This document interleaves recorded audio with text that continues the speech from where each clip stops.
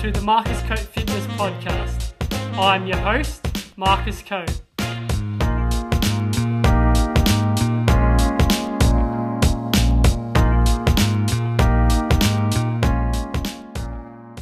Hey guys, welcome back to today's episode in the podcast. I hope you've been enjoying each episode on the podcast that I've been bringing to you guys. On today's episode, I'm joined by Adrian Larger. Adrian is an ex-professional soccer player. He played for the Socceroos and Melbourne Victory. He now is a sports marketing at Adidas. So it's awesome to talk about all things business, his professional career, and all things Adidas as well. Please enjoy this episode. Welcome to the Marcus Coate Fitness Podcast, Adrian. Thanks, Marcus. Thanks for having me. It's a pleasure to have you on. I know obviously I've met you through obviously on the meeting we had, obviously the company I work for. I know you're part of working for Adidas. So yeah, definitely was an awesome chance to grab you on and obviously speak about your role at Adidas. And I know obviously you was a professional athlete too. So definitely love to touch on your experience there as well. So firstly, how are things going for yourself? Yeah, going well, thanks. It's obviously been an interesting couple of years for everyone, but I think we've all found our own ways to manage through the pandemic, I suppose. And I was fortunate or unfortunate enough to get it in the last couple of weeks. So a couple of weeks at home, but the kids got through it, and myself and my wife got through it okay. So back into work and back into the real world. Yeah, that's it. I know I've touched what I haven't had at the moment, so I'm hoping that I don't at all. But I'm sure my time will come soon. Yeah. I suppose just starting off your journey as a professional athlete, and then obviously I'd definitely love to go down obviously the path of you're working for Adidas now. So yeah, so I suppose you're starting off professional athlete, and obviously you're playing soccer as well. Yeah, so I think my career, and I suppose why I feel so connected to what you're doing now with the Moriarty Foundation and Indigenous Football Australia. And I grew up in the country in Dubbo, in New South Wales, and began, pretty much played every sport under the sun there, and cricket, swimming, soccer, you name it, we sort of did it. And that was, it was a good upbringing. And I moved to Victoria with the family when I was 14, and my dad actually thought he was making a mistake in terms of, my football career was just starting to, I suppose, take a little bit of shape in New South Wales. And then once I got down here, it kind of really took off. I was invited to the Victorian Institute of Sport pretty quickly once I got down here. And under Ernie Merrick, he coached me for probably the next 10 years, took me from the VIS.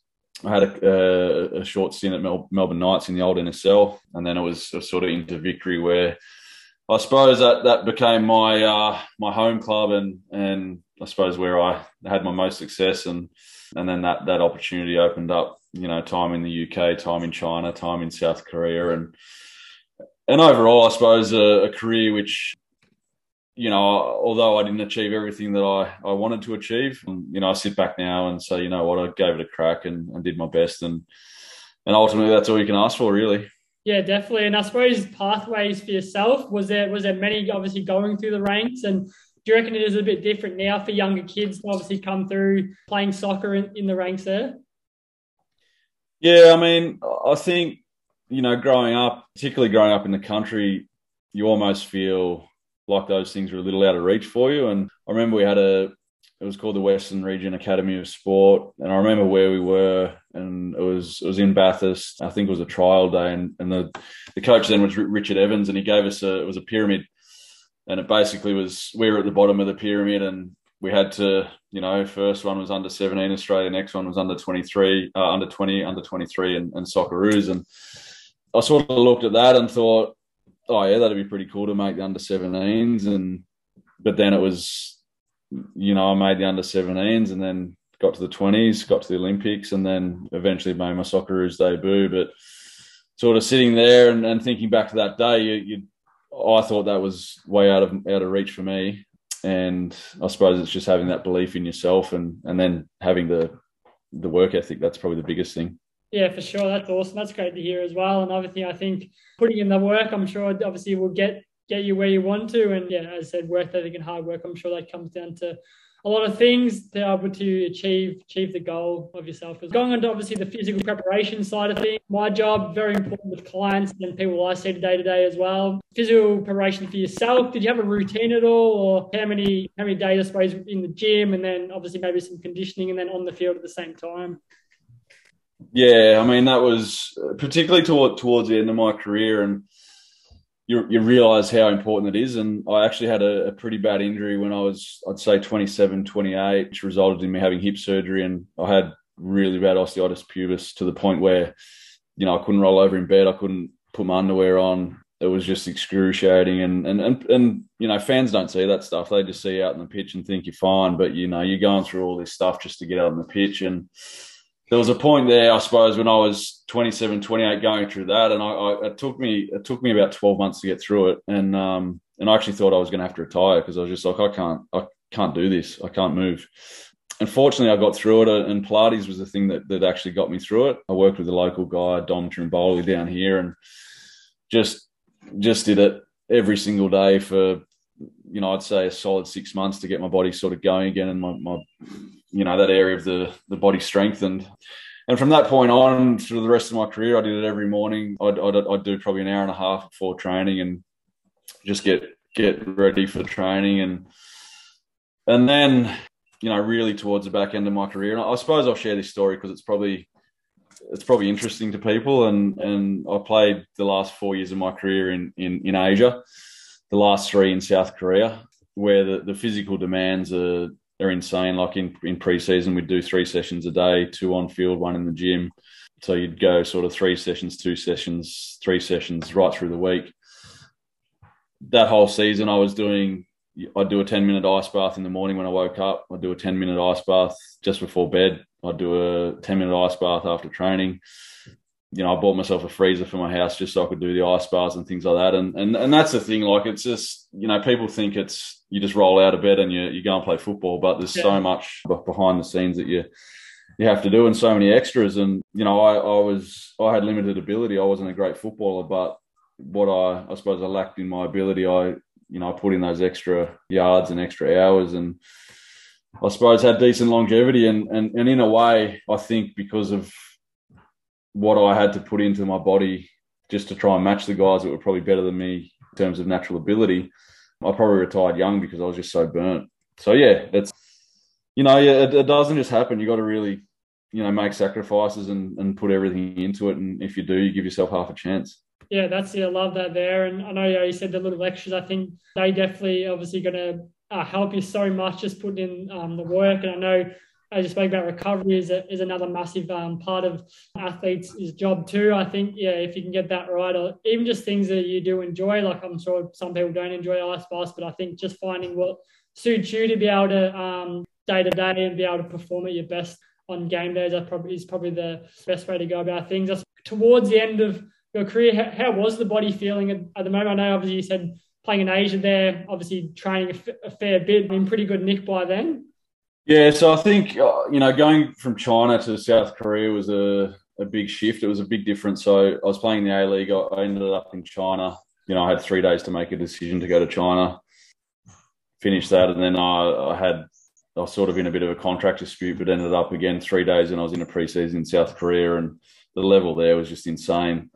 So, the body, I suppose, it can adapt. It takes your time, but again, it's for me, it was all about getting my recovery right. Just doing those extras to make sure that I could, stay on the pitch. Because, if you stay on the pitch, your fitness comes and your strength comes and all of that. So for me, it was just I suppose maintenance at that stage and making sure I could stay on the pitch. And I managed to do that for the first couple of years, and then unfortunately I got plantar fasciitis, which I don't know if for those that are listening that have had it, it's I wouldn't wish it on my worst enemy. And you just feel like you got this rock under your foot for the whole time. And so that I ended up tearing that. I had a long time out with that, trying to recover from that, and then did a syndesmosis, which by then I was burnt. I tried to get back from the plantar fasciitis. I'd finally got back. I was playing probably at 75% because I was still sore, and then it was the syndesmosis. It was probably the final nail. It just back to Australia, more surgery, more rehab, coming back was difficult, going back to Asia, and I just got to the point where I was like, you know what, my body's telling me something, and mentally I was cooked. I was going to say, what else do you enjoy? Like, I suppose now post career, like, do you get in the gym, or do you like running, or is there anything, certain things to keep, I suppose, physical activity for yourself there? Yeah, it's tough. I've gone through phases. I'd say, like, I kind of, when I retired, I was like, oh, I'm going to stay fit. I'm going to do this, and I think you need to.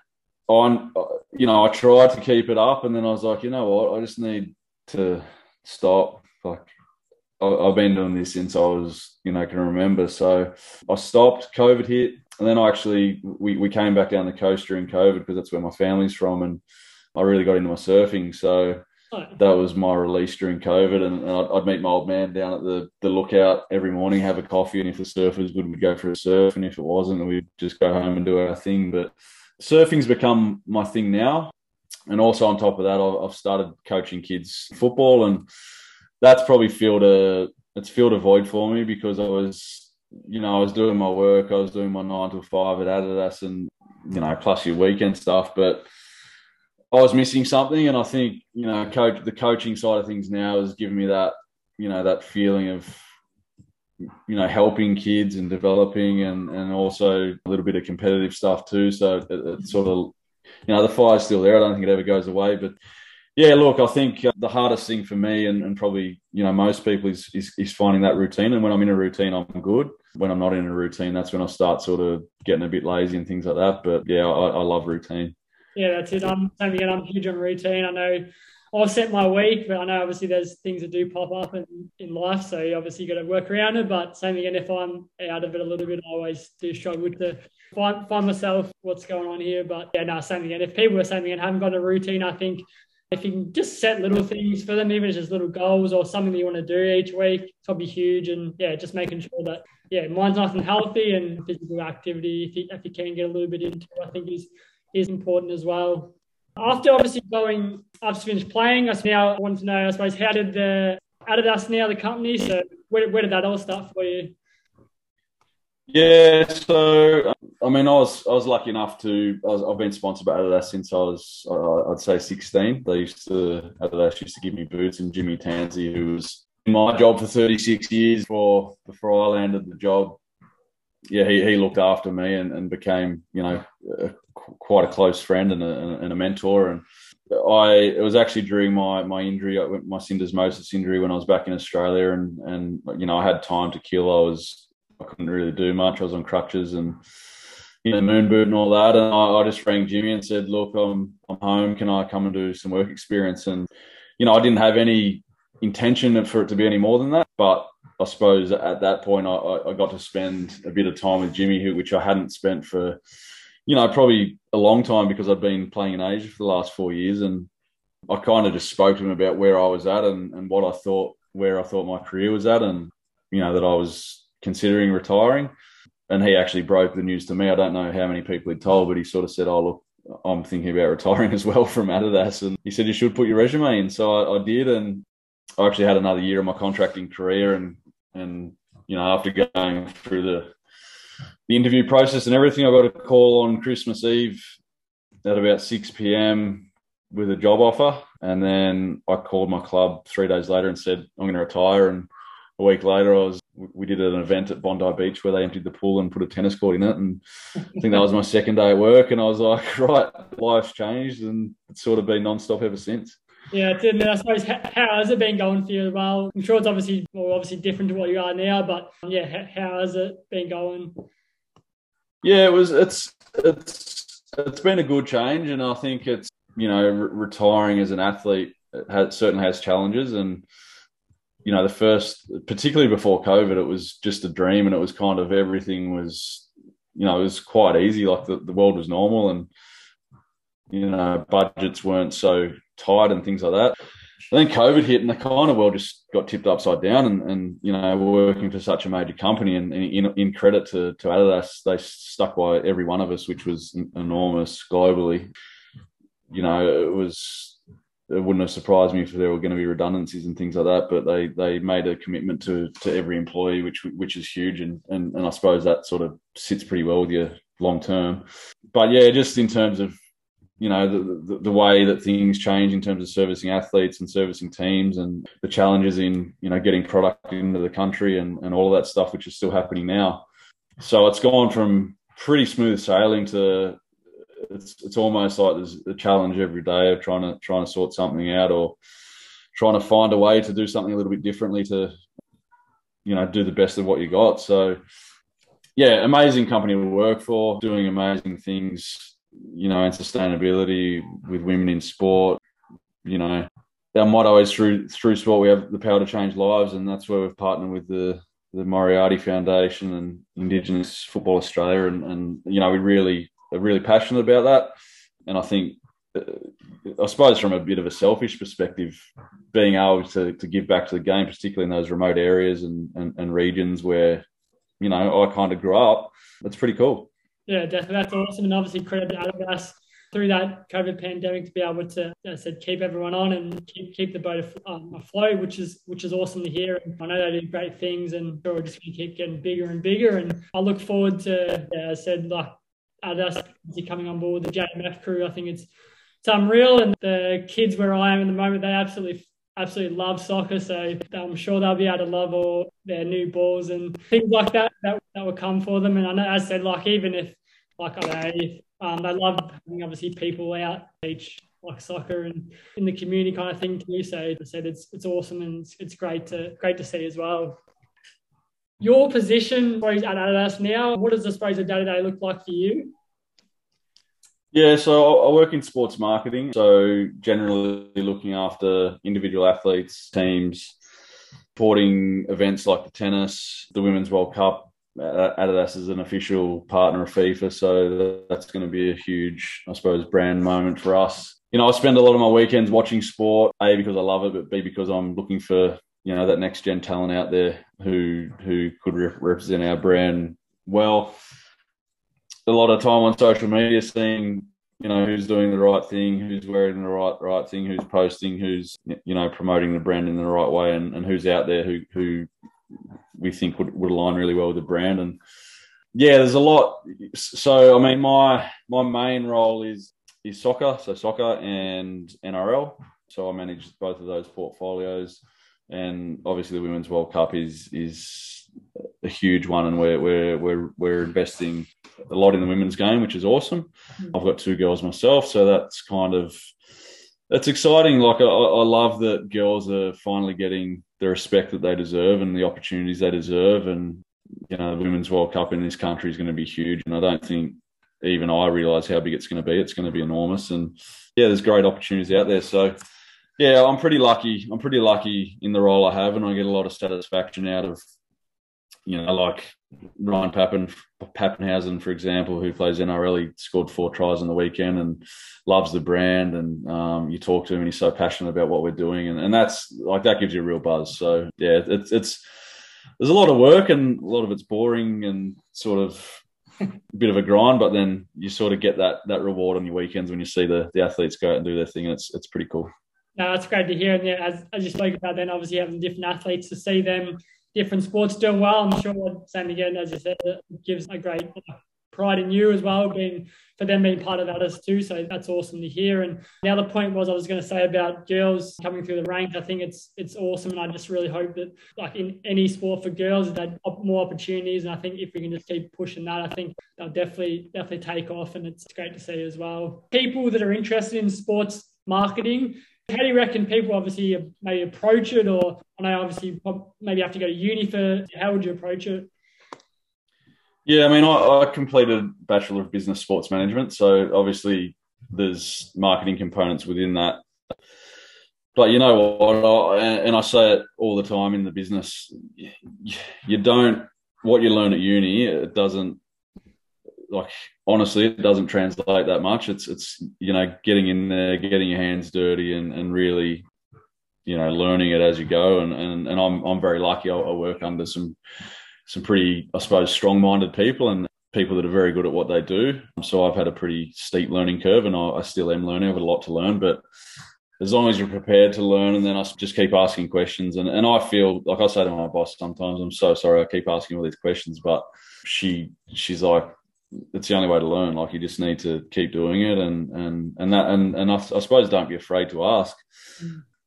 So, one thing that I tell most athletes now, if they speak to me and want advice on what to do next, or even if it's someone in year 10 or 11 or 12, work experience and internships, I think, are the best thing you can do. I did one at the Geelong Cats prior to Adidas. During that period I was injured, so I did Geelong Cats and then I did Adidas. And Geelong Cats they basically offered me a job as well. So I think just the more you can do, just put yourself out there, make yourself uncomfortable. That's probably the biggest thing. Go and, it would have been easy for me to sit at home and watch TV and watch a movie instead of putting my hand up and saying, I want to go and work for Adidas for a week. I didn't need to. Like, I didn't get paid. It was kind of just got something to do. Yeah, so put yourself out there and just try and experience as much as you can, and you never know what can come out of it. Yeah, that's it. I know, for myself, obviously pushing myself out of that comfort zone, I think, on something on these podcasts, and obviously moving from Victoria to the NT in a little remote community. I think for myself, it's been awesome. And something, again, I've never played soccer in my life, so being able to learn the game, and as I said, like, asking those questions for things how to learn, I think that's probably the biggest thing. And then, practical, I think if you can get those hours in is unreal too as well. Do you find most athletes out of the game go into sports marketing? Oh, I don't think so. I think, no, it's a really funny one, and I kind of speak to one friend particularly who's retired around the same time as me, and I think at the moment he wants to get out of sport. I think he just needs a break from that weekend commitment he's had his whole life, and I think everyone's different, and when you got family as well, things change and your priorities are probably a little bit different as well. On the weekends you want to be with your family rather than going to sporting events every weekend and things like that. So yeah, I don't know. I think everyone's different. You just got to follow your passion, and that's why I think I started coaching, because the only reason I started because my daughter said to me, Dad, I want to play soccer, but only if you're my coach. And that's kind of evolved into now I'm coaching like 60, 70 kids every weekend. So as long as you're passionate about it, I think no matter what it is, you can't go wrong. Just follow what you're interested in. Yeah, awesome. No, I love that there as well. And last question I just want to touch on, obviously business is Adidas as a business, and I'll just if you could recommend just if people are wanting to start a business, or just some tips on how to grow your business. Yeah, well, look, again, what I sort of said earlier, you need to be, and what you've done, you just need to be prepared to put yourself out there and go and have a crack. If you have a crack and it doesn't work out, it doesn't work out. It's not the end of the world. You go and find something else. So, as long as you're smart, financially and things like that, obviously. But I think if you're passionate, you want to have a crack and you're prepared to put the work in, it's kind of the same as everything, whether it's sport, school, life, your health, your training and things like that. So, yeah, obviously there's, things in marketing and things like that help. But it's, put yourself out there and just do it. That's kind of what I'd say. It's probably doesn't sound, like it's out of the book at all, but it's kind of what you have to do, and you have to put in the work. So, like everything, tackle it with everything you got. No, that's it. That's awesome. And I think those ones are definitely, people would be able to take those ones on board if anyone is starting or kind of grow their business too. But just obviously being smart about things with it as well. So it's great as well. Sam, again, thanks again for your time, Adrian. I really do appreciate it. It's awesome to be able to have a chat on the podcast today.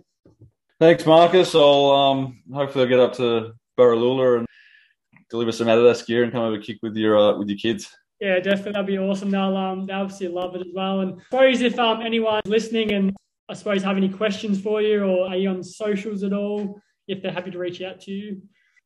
Yeah, I mean, I'm on socials, but I kind of keep it pretty private, or I try to now. But yeah, I mean, more than welcome to reach out. And I think, you reached out and I got back to you pretty quickly. So I think, the big, as I said, ask questions for people that that you maybe look up to, or if the kids are out there, like I'd recommend them to come to you and ask you questions, because you've as you said, you've moved state, you've set up a business, you're now doing a podcast, you're putting yourself out there trying to do things, and probably one of the biggest things I've learned is that people want to help. Like, don't feel, no matter who the person is, that they don't want to help you. Sometimes people are too shy to ask, but just ask, and people want to help. Yeah, just whatever it is you're doing, be passionate about it and give it everything you got, and I think you can't go wrong. Awesome. Thanks again, Adrian. Really do appreciate it. Have a great day.